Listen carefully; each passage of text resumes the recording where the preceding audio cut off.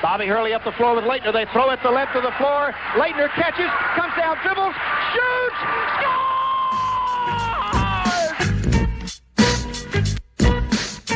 That's it, Jerome! Holy mackerel! Holy mackerel!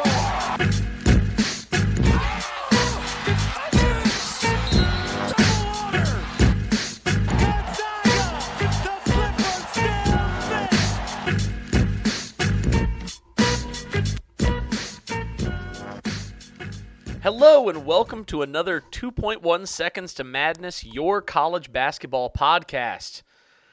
Oh, haven't said that in a while. It feels nice. I'm Russell Hainline. I'm the host of 2.1 Seconds to Madness. If you are listening to us for the first time, we're jumping in point. For the last few years, I've run a show with my co-host, K-Bad, KB. And this year, we decided to mostly go hiatus. We're going to do a few episodes. I'm really hoping that we get KB back for a pre-conference play episode where it'll be the two of us. Really excited to that. Really hoping that we can make that happen. But ultimately, I mean, he works in high school football coaching. He's got signing day coming up, early signing period. I have launched a new website. And so I'm writing for that constantly in addition to just the writing that I do in LA in general. And we decided that this year it was just all of the planning, all of the editing, everything else, the logistics. I tend to work in afternoons, evenings, weekends. KB has a more traditional schedule. He's on the opposite coast. So we just decided we would make it something a little more sparse this year. And truthfully, I wasn't sure how many times we would get to record, honestly, if at all. Maybe something right before the tournament. But I just wasn't sure what we'd be able to do. But I'll be damned if I can sit here and watch as much basketball as I've been watching, reading all of your terrible takes, and not say anything about it. And there's only so much that I can consume. I love the Three Man Weave podcast. If you don't listen to that, you should. It definitely, if you feel like there's a void that we have left, Three Man Weave will very capably fill that void. They are capable void fillers, you might say.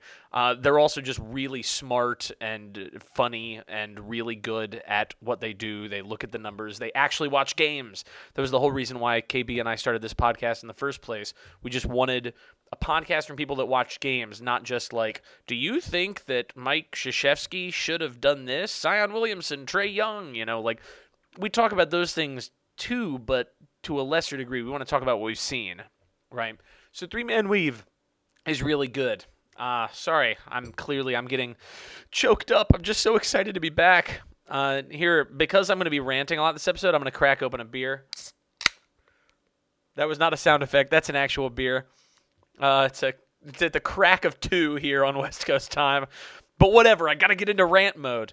But Three Man Weave is really good. Ken Pom also has a really interesting podcast where, it's just Ken Pom talking about basketball, which is going to be interesting. They're still sort of finding their footing in terms of being like an entertaining show, but in terms of just wanting to learn about basketball, I mean, just listening to Ken Pom speak, I think, is really enlightening.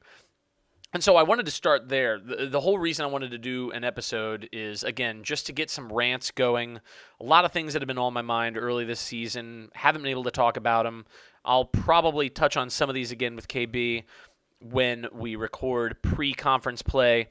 And I'll probably timestamp this episode in the notes so that if you want to skip a rant, you can. I've got a few. And I'll check in on the things that I tweeted, my preseason picks. I'll talk about the net. I'll talk about all the stuff that's going on with Duke, but I'll leave that for the end because I know that the last thing a lot of you want to hear is a Duke fan talking about Duke basketball. So, by the way, for those of you who are first-time listeners, also a Duke alumnus, not alumni. I'm not just somebody who picked them up. I earned it. So there.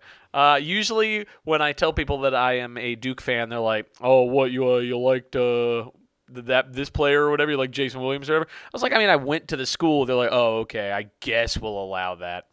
So anyway, let's talk about the things that I want to rant about. Let me get this sip in. Oh yeah, that's probably good. That's good listening for you to listen to somebody just gargle beer. Let's talk about rankings.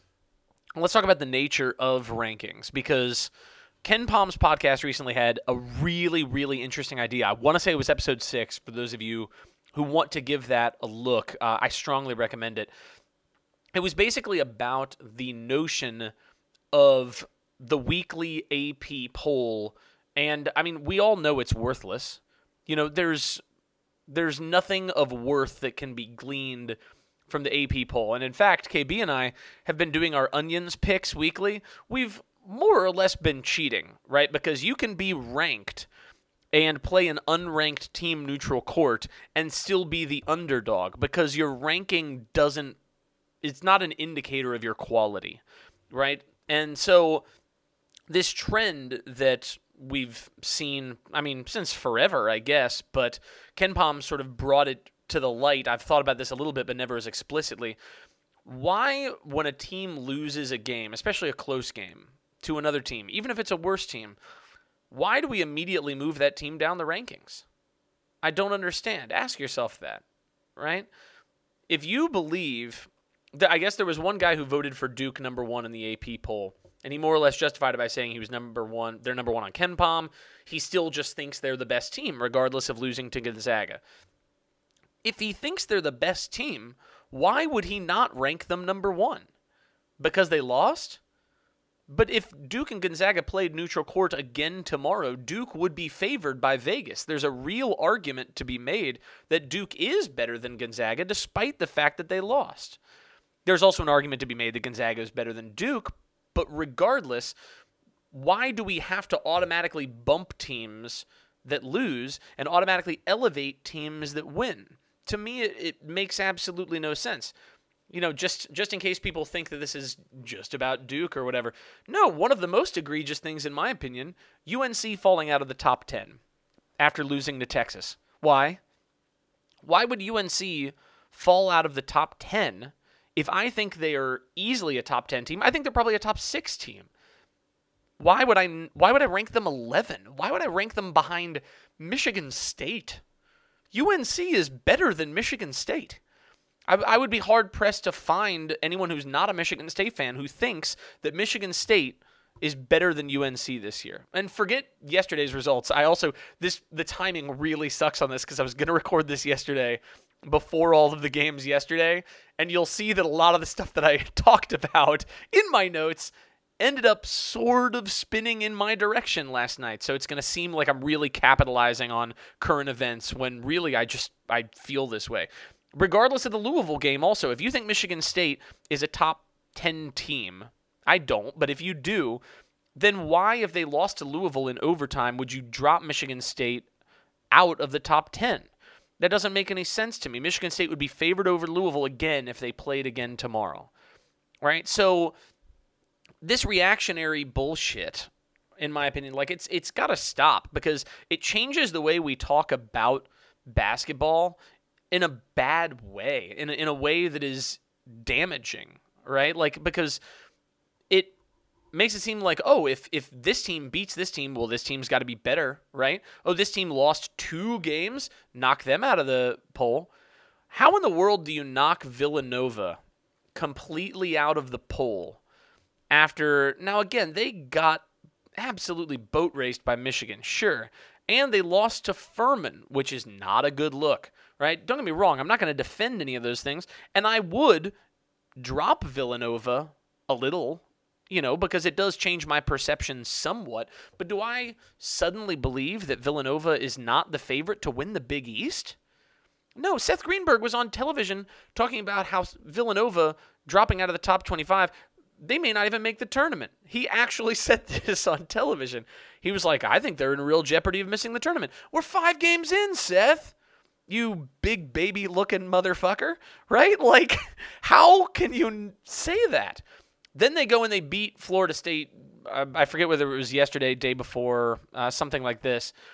So now what? Is Villanova, they're better now than they were 3 or 4 games ago?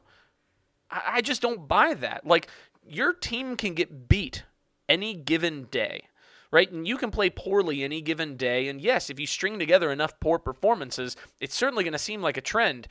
But this early on, have the courage to stick to your convictions that you specified early in the season, right? Like I thought Kentucky was the number one team coming in. We'll talk about my preseason poll in a bit. I thought Kentucky was the number one team. I had questions about Kentucky, but I thought that they had a ton of really high potential. I put them number one because I felt that it reflected that potential. Now, yes, I would bump them down for sure, right? But not based on just the Duke game, based on additional games, right? Like, getting beat by a really good team can happen to anybody. You can get beat by a team that's not that good. So the reactionary stuff, in my opinion, has to end, and it would make college basketball much more interesting if after Duke loses, or after UNC loses, or after Virginia ultimately loses, or Gonzaga maybe loses, right, that writers come out and say, yeah, the other team played a great game, but Team X is still the favorite for these reasons, right? I think there are justifications for 5 or 6 teams as the best team in college basketball, and individual game results don't change that, in my opinion. Look at the other point that KenPom made that I thought was really interesting was look at the NBA. There's no AP poll for the NBA because the AP poll is stupid, right? Like the Clippers beat the Warriors in overtime earlier this season, if I recall correctly. Now, the Clippers are having a great year. Don't get me wrong. They would rise from preseason poll lists as they should were there an AP poll. But do you think that like the media would genuinely feel like the Clippers are more likely to win the title than the Warriors? Like, do we think that that's true? You know, another thing that was brought up is like, let's say a team suffers like a serious talent loss, like somebody very important gets hurt. Let's say Michigan State, Cassius Winston tears an ACL. He's out for the year. I think it's justified right away to drop them out of the rankings entirely, to just get rid of them, right? But what ends up happening, if you all recall, is they stay where they are until they lose, right? So like if you have Michigan State ranked 10th overall and Cassius Winston goes down, 3 days later, let's say they beat Rutgers. Okay. So then on the next poll, they're still the 10th best team, even though we know Cassius Winston isn't there anymore. Why? Maybe a couple of voters would knock them down a little bit. Maybe they go down to 12 or whatever. But we never see writers put real strength of conviction in what they put into these rankings. It's always just like, oh, well, they lost. Let's knock them down a few. Oh, they won a big game. Let's put them in the top 25. There are people trying to rank Furman. Like, don't get me wrong, Furman has 2 incredible wins. But really? You think Furman is better than 26 through 300 and whatever? There's no way. There's absolutely no way.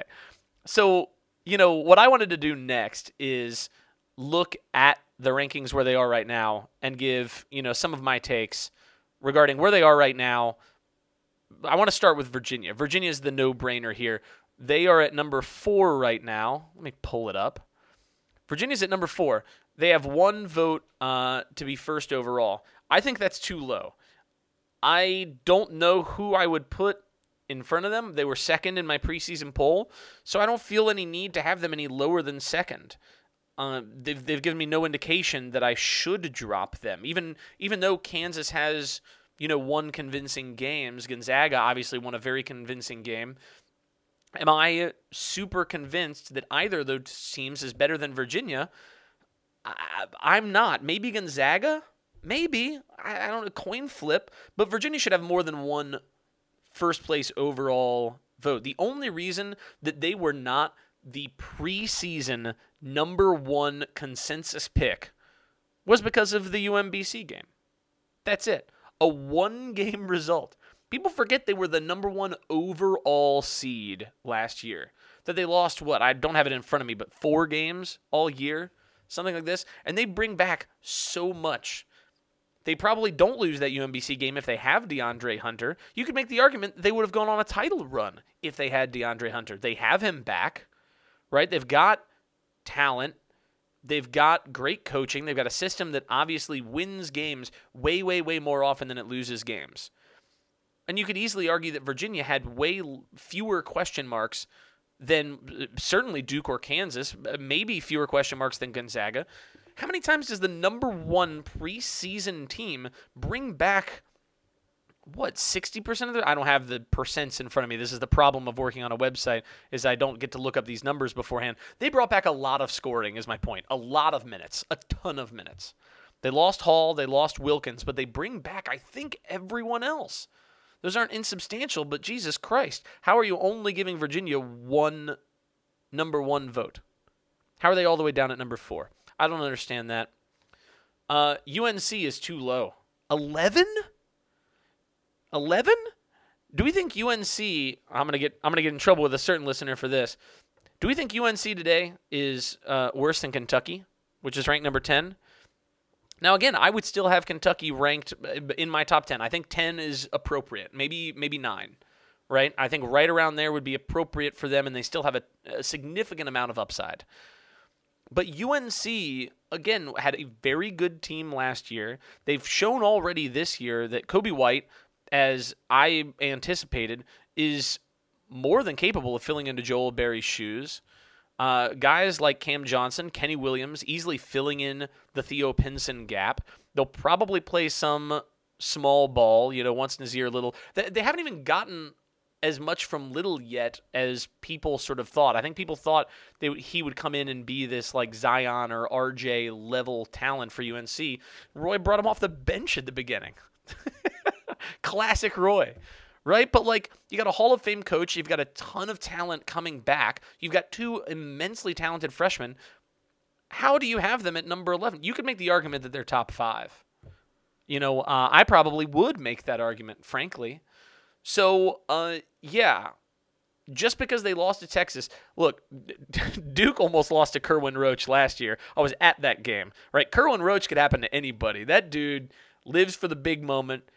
He's terrific. Right, but UNC is still really terrific, and there's no reason to reactionary knock them down. I think that's ridiculous. Michigan State is too high. Before the Louisville game, I thought they were too high. Right? Who's their best player? That's my real question. I mean, Dan Dakich kept insisting that Josh Langford was a first-team All-American because I guess to Dan Dakich, Big Ten is the only conference in the world. And even then, he's like maybe first team so far. I don't know, Cassius Winston, I question his ability to create his own shot, right? Langford started doing we saw a little bit of that against Louisville. But again, he's more effective catching and shooting from what I've seen. Nick Ward is good down low. Certainly he's great at drawing fouls, good on the offensive glass, right? Takes good shots. But, I also don't love the fact that he's sort of a black hole down there. He doesn't really pass out of the post ever. And again, if you're saying that the best player is Nick Ward, I think in today's basketball climate, that's a bad thing, right? Having a guy who is so limited offensively being your top guy is bad. So I don't know what to make of them. Again, maybe I'd put them in the top 15, top 20, but I'm just not in love with the talent that they have. Beating UCLA does not impress me for reasons we'll talk about later. Texas, again, I'll bring up Texas in a bit, but there's nothing so impressive on their resume other than sort of the fight back that they gave Kansas. That's honestly more impressive than anything they did on the court in a win to me, personally. And even then, it was because they dug themselves into a hole, and they had nothing to lose in the second half. So, I don't know. Michigan State, to me, is, at best, top 3 in the Big Ten. I think I'd put them 3rd right now. But yeah, certainly. What are they ranked right now? What was I just saying? Top 10? They're ranked number 9. They're ranked ahead of UNC. Are you kidding me? I don't know. I'm going to hear from Michigan State fans about this, I guess. But, I'm not a believer in this team at all. Not in terms of being a title contender, which is what I would think a top 10 team should be. Virginia Tech, even before even before yesterday's results. I think it was yesterday's results. Yeah, Penn State. They're too high. They're too high. Once you lose Chris Clark, I just feel like he's such an important part of that team. Now, granted, they've still got a ton of talent, and they're going to shoot their way into beating teams that are better than them. Right? They beat Purdue neutral court. That's not nothing, but again, that's one game. I just haven't seen enough without Chris Clark to make me think that this team will be good without them going forward. Now, if he comes back, I would adjust. Then I'd say they're appropriately ranked. But without them, I don't think they're a top 20 team. And I don't think you should think that either. Iowa, too high. What are people smoking right now? I need to drink a beer after I saw that Iowa was ranked 14th. Give me a second. Oh, sweet, sweet beer. What is going on? Okay, they beat Oregon neutral court. We'll talk about Oregon in a second. They beat Connecticut. Okay, yawn. Who cares, really?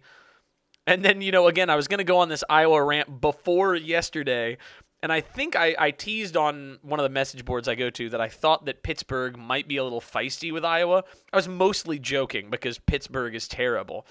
Pittsburgh almost beats Iowa at home. They came within punching distance of beating Iowa at Iowa.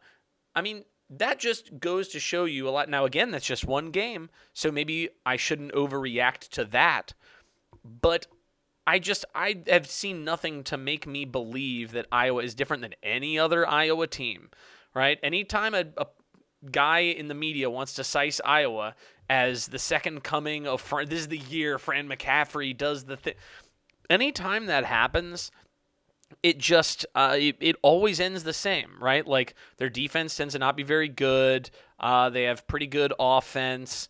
They'll go, I don't know, 500 in the Big Ten, maybe in a best case scenario, a pinch above that. 14th? Word? Like, I wouldn't put them above. Who are they above right now? They're above Florida State, wouldn't have that. Ohio State definitely wouldn't have that. Purdue wouldn't have that. Texas Tech, I would definitely have Texas Tech above Iowa. I'd have Wisconsin above Iowa. I'd have Wisconsin easily above Iowa. Villanova, easily above Iowa to me. So many teams that I think if you just watch the games, you would be able to tell that they're better than Iowa. Iowa is a feisty team. I like Tyler Cook. I like some of the supporting pieces they've got to be a middle-of-the-pack sort of like 8 to 10 seed in the tournament, maybe, somewhere in there, right? But 14?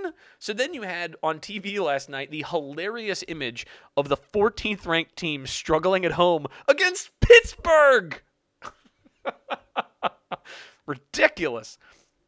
Texas is too high, somewhat for the same reasons as Iowa, right? They beat UNC, bring them up the polls. They also beat Arkansas in a great game. I watched that game, right?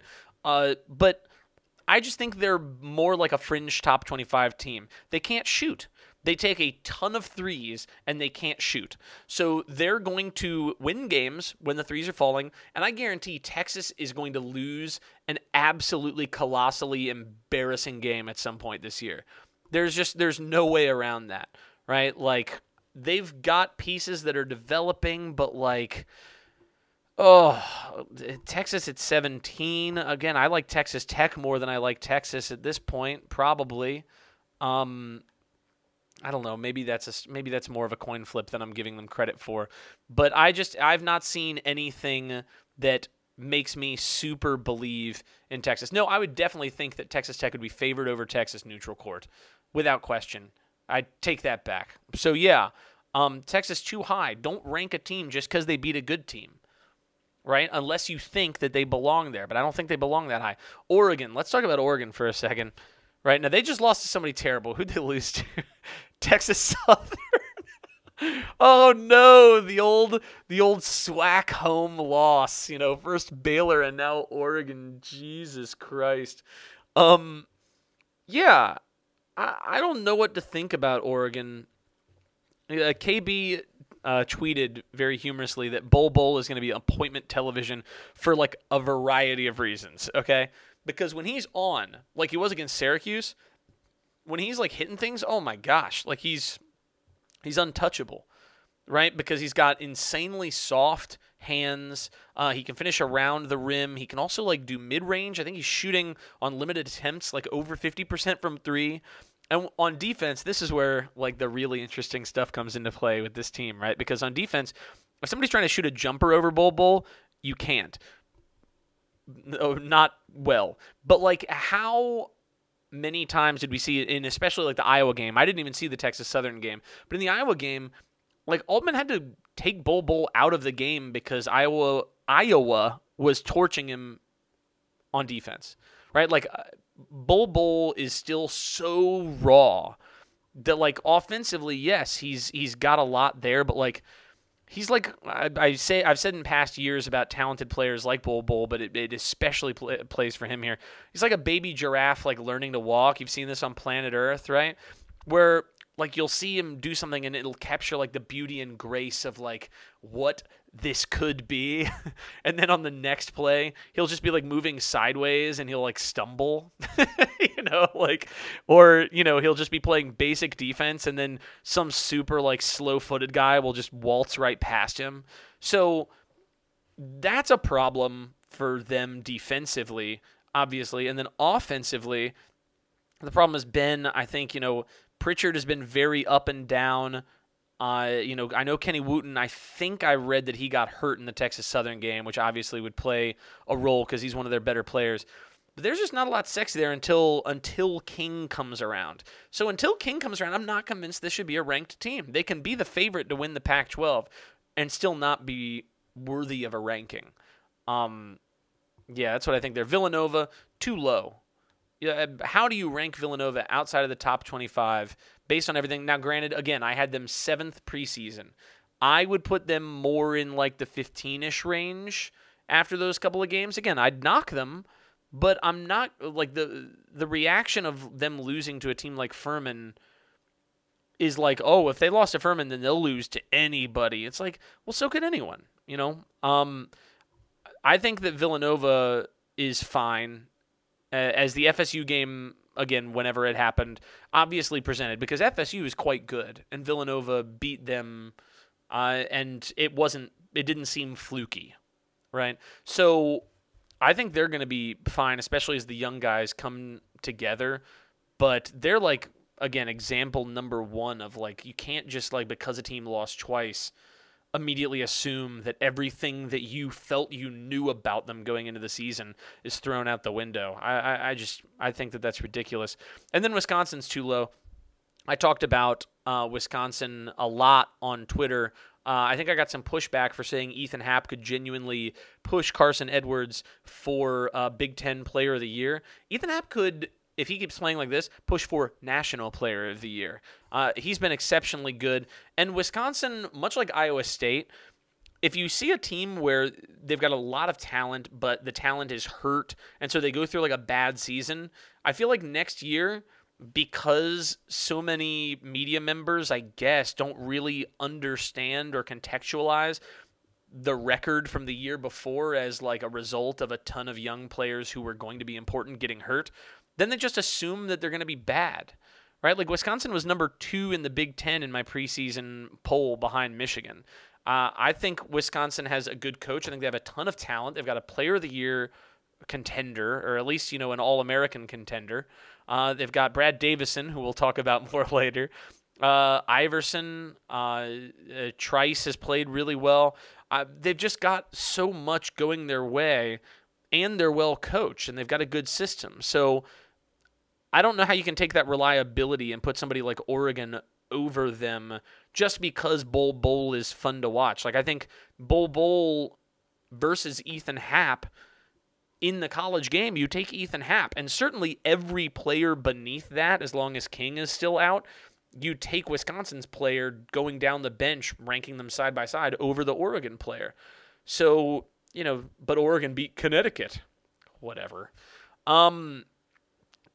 Iowa State is really good, and they received fewer top 25 votes than UCLA. Anyone who has seen UCLA play this year knows, like, a hot start to the UNC game notwithstanding, UCLA is not a good team.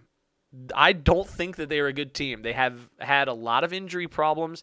Your heart goes out to them, for that.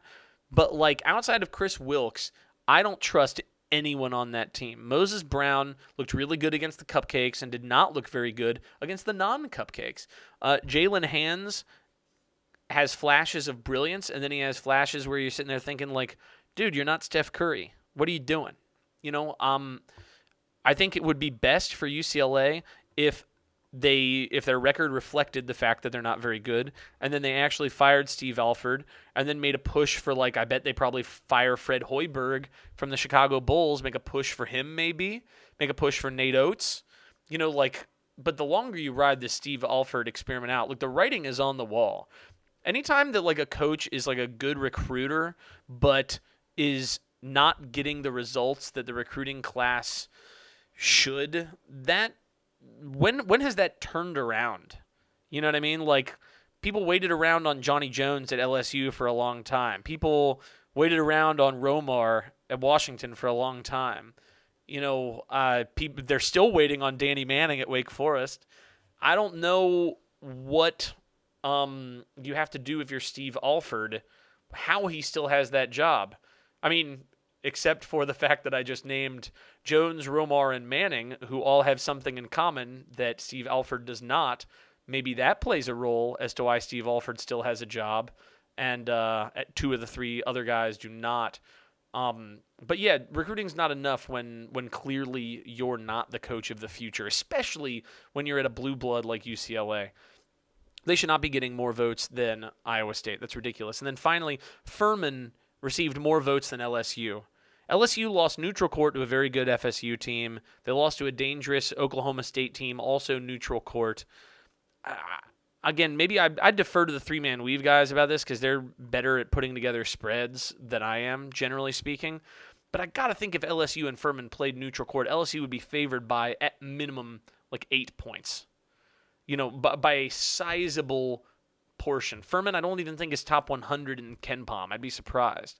Now, they have two really good wins, but you can't overreact to small sample size compared to what you know going into the season. I don't think Furman is even expected to win their conference in a one-bid league. How are you even voting for them in the top 25? So anyway, this concludes that portion of my ranting today. I strongly encourage, if you're putting rankings on Twitter, don't go by wins and losses, right? Go by what you're watching. Go by your eyes. Don't go by small sample size. Go by what you know the team is capable of night in and night out. Do you think they will win far more often? Do you think the losses are anomalous? Do you think that the wins of certain teams are anomalous and you think that they are not as good as maybe they seemed on one given night? Adjust a little bit, just don't overreact. And again, I strongly recommend everybody listen to that KenPom episode 6, in which he talks about this, because I think it's a really interesting thought about how the AP poll should operate.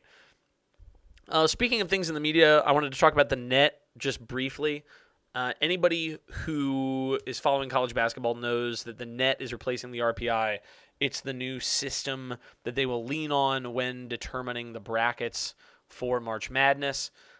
My hot take is that I don't care, and if you care a lot about these early results, then you are not being smart. It seems to me the big complaint that I'm seeing everybody say is that it's not favoring strength of schedule. So then weak strength of schedule, but good results, is resulting in a higher net. You know who that benefits? Mid-major teams. Do you know who the NCAA is never going to allow in a billion years to take over March Madness? Mid-major teams. There's no way that they're going to include, let's say Syracuse is middle of the pack like they always are this year, and Furman is, on the precipice or whatever. They're not going to put in Furman and leave out Syracuse. They won't do it. 0% chance that they do it. So I don't really care what the early results are because I know what NCAA's bottom line is, which is get the teams that are big draws from the high major programs into the tournament.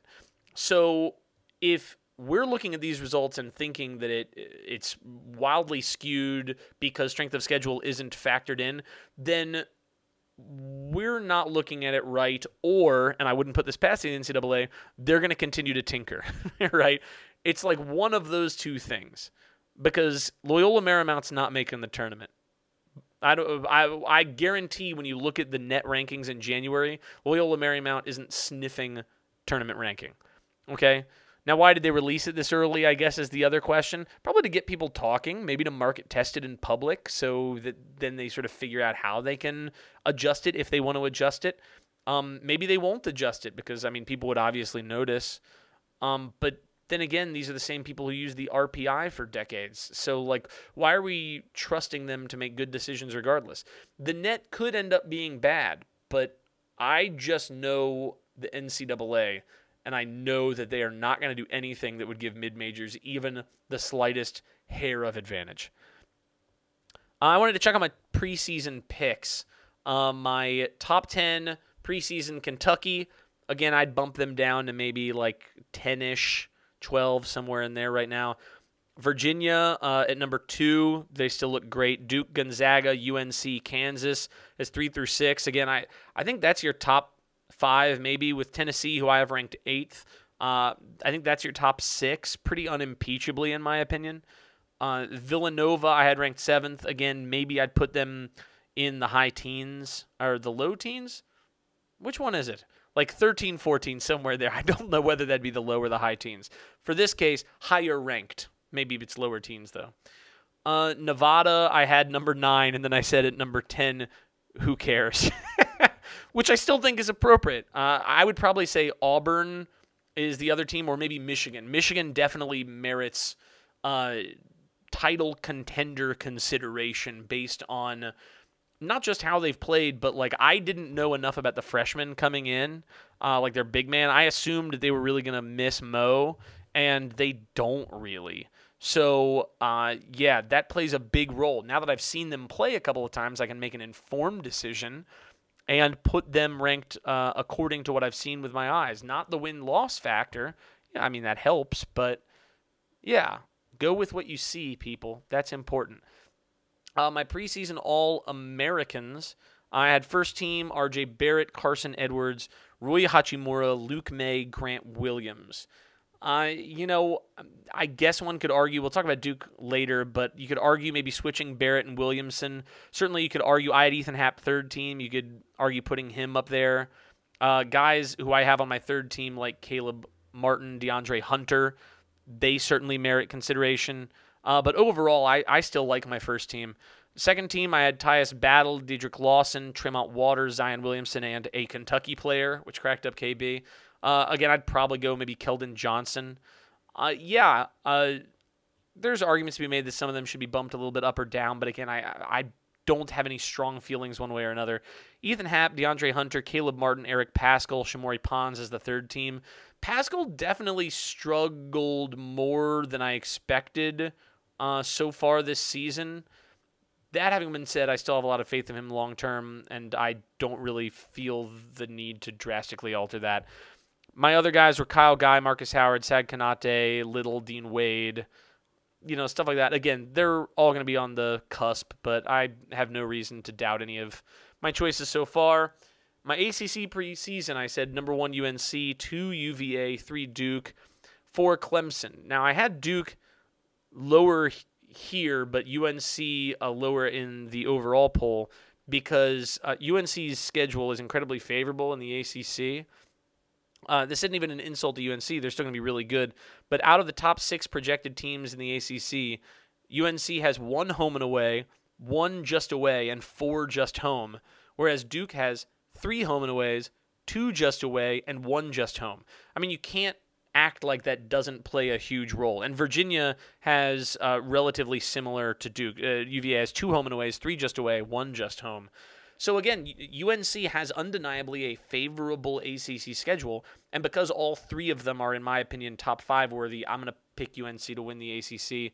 I don't know that I'd pick Clemson at number 4 anymore. Again, I like what I've seen from FSU, who I would have had at number 5. Actually, I would have had Virginia Tech at number 5, no, as I said in my tweet, I would have had Virginia Tech number 4 if Chris Clark was playing.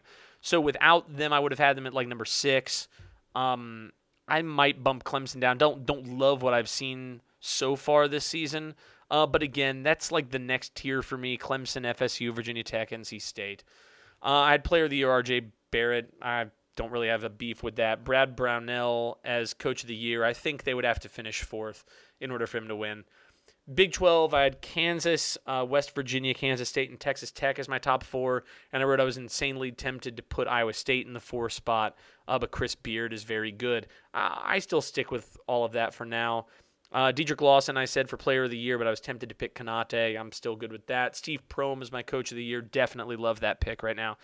Big 10, I said gun to head, give me Michigan at number 1, but I thought my top 4 would be Michigan, Wisconsin, MSU, Indiana. I'm a little lower on Indiana than most. I know Langford was good early, but I don't. He seems to exhibit a lot of the things that people are criticizing R.J. Barrett for. Like he definitely is very ISO heavy, high volume, but lower assist rate than Barrett. Way higher turnover rate than Barrett.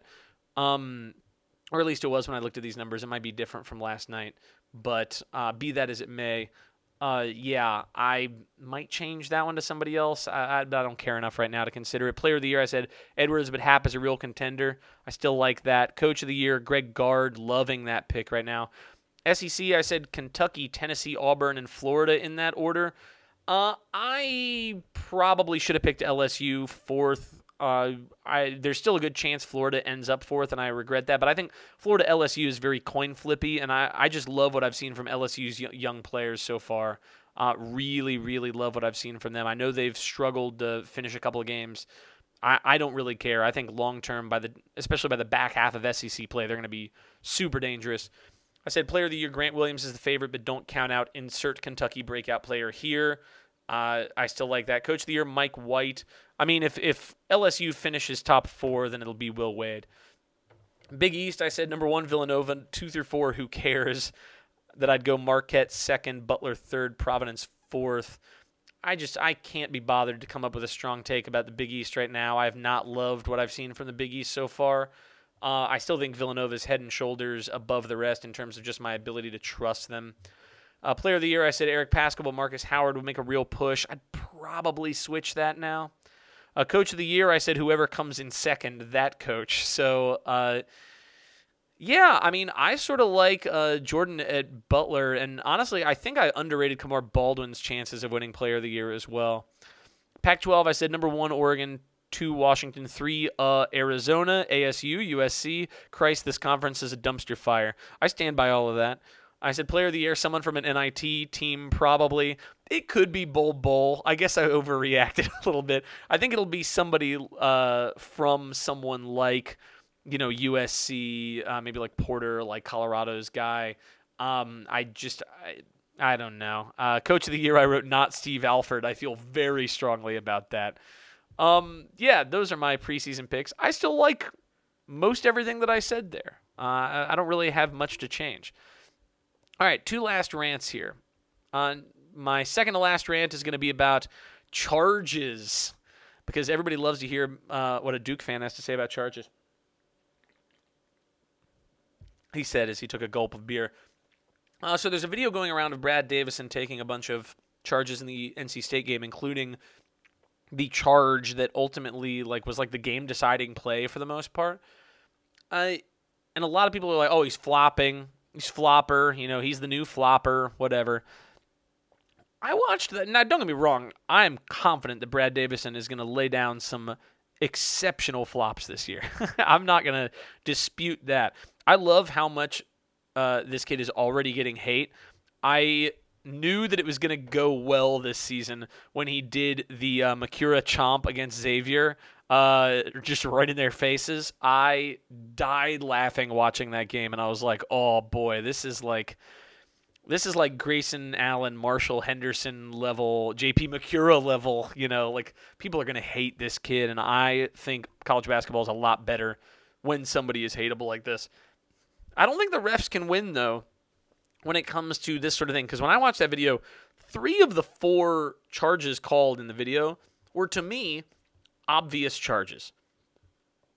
Because if you're the offensive player and you extend your forearm or you lower your shoulder into the torso of the guy defending you, and the guy defending you is moving his feet capably, staying in front of you, keeping legal guarding position, he doesn't need to have his feet holding still. Like, there's some article from, I don't know, Bleacher Report or somewhere terrible, where they were deriding the fact that his feet were moving. You can draw an offensive foul while your feet are moving because legal position defensively doesn't require you stand still. I can't believe so many people don't understand that. But leaving that aside, I don't think the refs can win because, what do we see in response to the Brad Davison thing?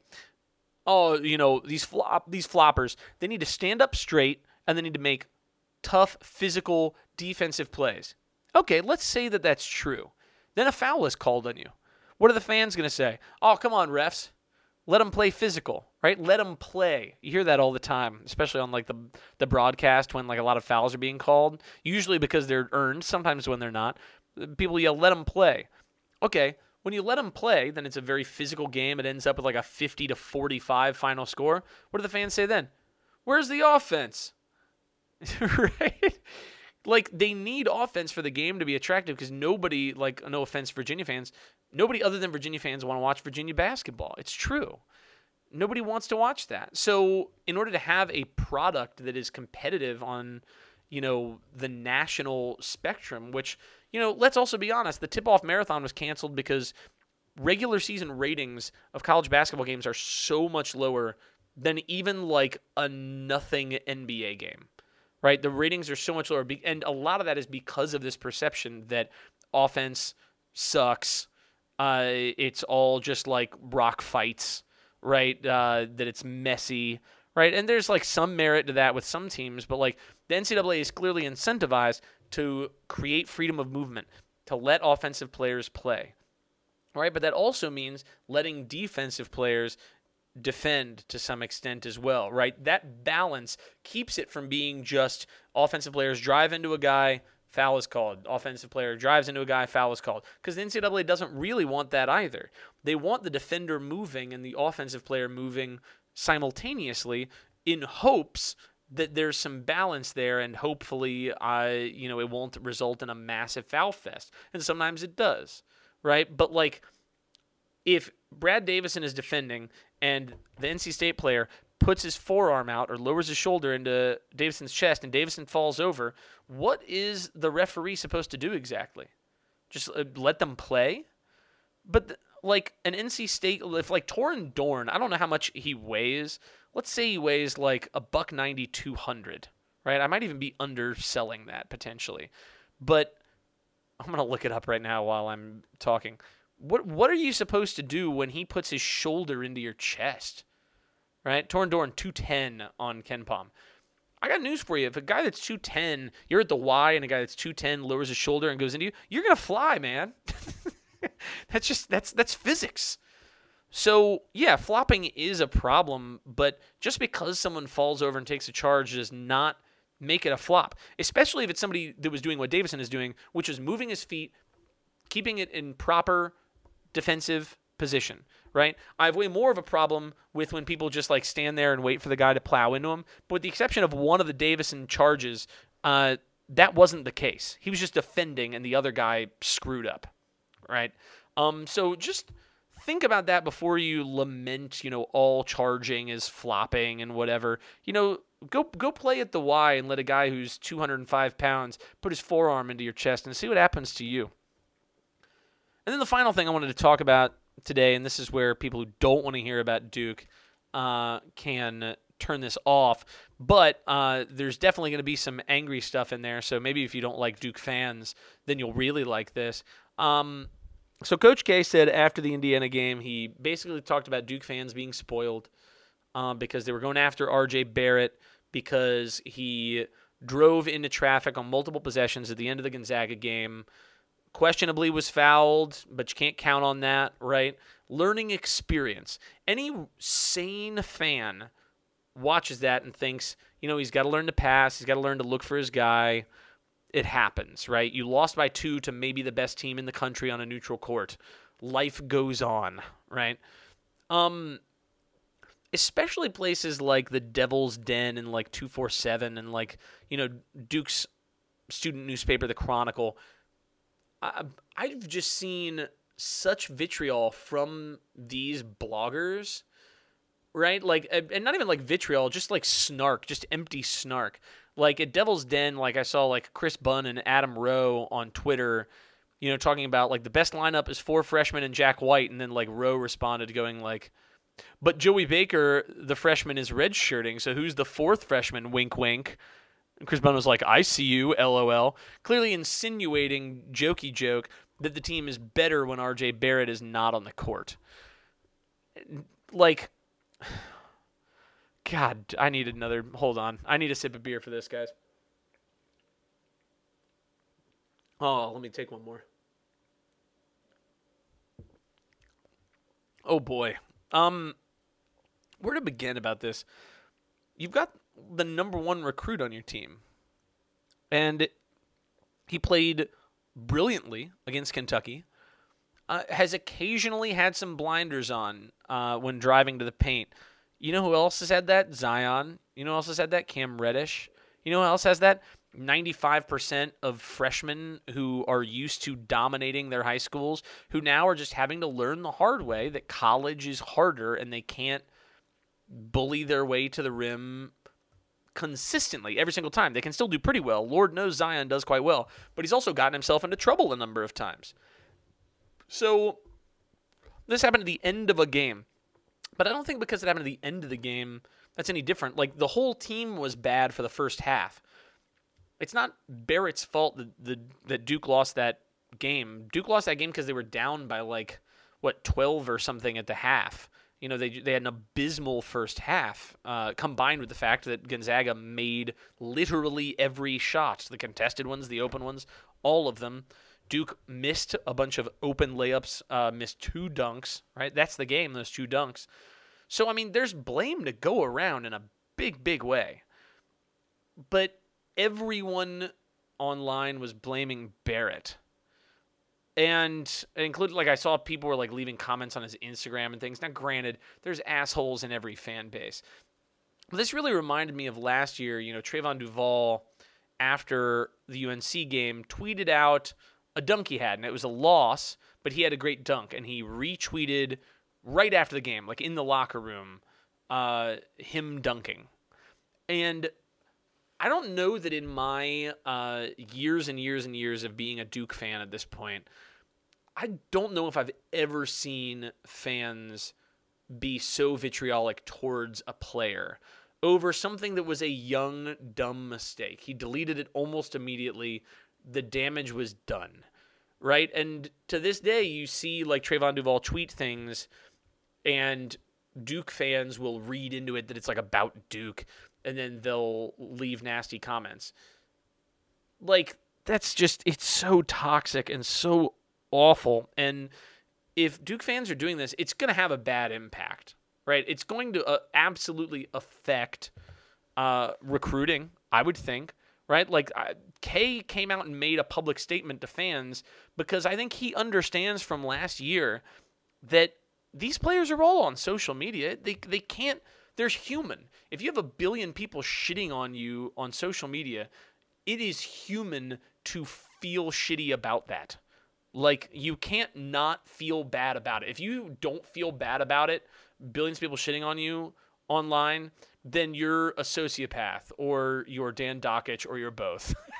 So, I just don't really know what the solution is other than telling Duke fans to not be assholes and to tell the bloggers that are supposed to be the place where Duke fans go for information. We lost. Why did we lose? If they see those people in the message boards and on Twitter being shitty about a kid who turned 18 5 months ago, they are going to be shitty about that player, and they're going to exponentially increase that shittiness. There's a writer for the Chronicle, Ben Leonard, who is also a college kid, so I want to cut him a little bit of slack to some extent. But he's written multiple articles. He did one before this season, basically shitting on Bolden in a big way. that Bolden was going to cost Duke the title this year, which is bad writing in general because it makes no sense. But Marquise is on campus. He's going to see the Chronicle. You know what I mean? Like, he's going to know that everyone in his classes read that article. Like, do you not have the decency to come up with criticism that isn't shitty and that isn't generating, like, hot take clicks? Because I really do feel like some of these Duke outlets are doing that right now, because Duke is like number one in SEO for like all college basketball stuff, right? Like Zion Williamson, there's a reason Zion Williamson is brought up in every single article, regardless of whether Duke is playing, the game being talked about.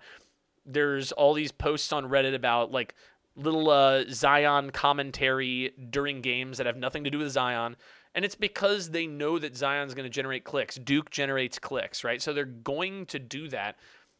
And maybe it's just too much of me to want people to do even-handed criticism, right? And to then not be shitty and have an obvious public agenda on Twitter. Because, like, if you come out and you say, here is the good and bad of R.J. Barrett in an article, but then on Twitter, you're just talking about how shitty RJ Barrett is constantly, then that removes the veil of impartiality from you, right? Like, that doesn't work. And your readers aren't stupid. You know, they see that. They understand that, and then they feel like that's acceptable behavior. And what really blows my mind is a lot of the complaints that people have about RJ Barrett should be going, well, no, they shouldn't be. Let me rephrase. The complaints are more valid about Cam Reddish than they are about RJ Barrett. Cam Reddish has been abysmal at the rim. He has a worse shooting percentage, despite the fact that he is shooting like 43% from three. He's shooting, I think, 40% or sub 40% from the field, if I recall correctly. I don't have those numbers in front of me. Don't hold me to that. But he's shooting worse than Barrett, is my point. He has a much lower assist rate and a much higher turnover rate. Much might be a stretch, but definitely lower and higher, right? Everyone says, oh, RJ Barrett, he's a black hole. He just drives in. He's not looking to pass.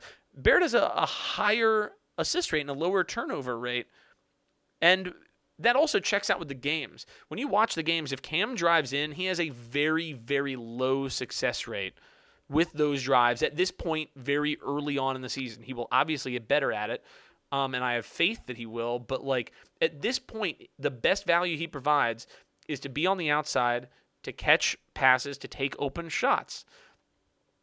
And yet, the vitriol is aimed at Barrett because of like a series of 3 or 4 individual plays. Forgetting the fact that Cam Reddish was on the bench the entire time that Duke was resurging back into that Gonzaga game. So, like, why? I get that it's because Barrett was number 1 recruit, but Cam was number 3.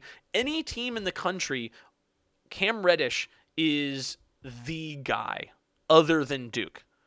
Duke is the only team in the country where Cam Reddish is not the guy from day one.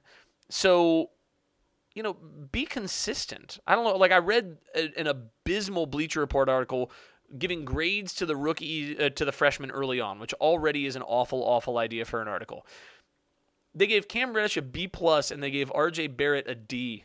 How do you justify that unless the only basketball you watched was the last 5 minutes of the Gonzaga game, and you didn't watch the Kentucky game, and you read box scores for everything else? Like, I just don't understand how you reach that conclusion. There's just bad journalism about Duke because they're so SEO friendly. That means every terrible writer in the country is going to be writing awful, hot Duke takes because that's what generates clicks. That's what generates revenue.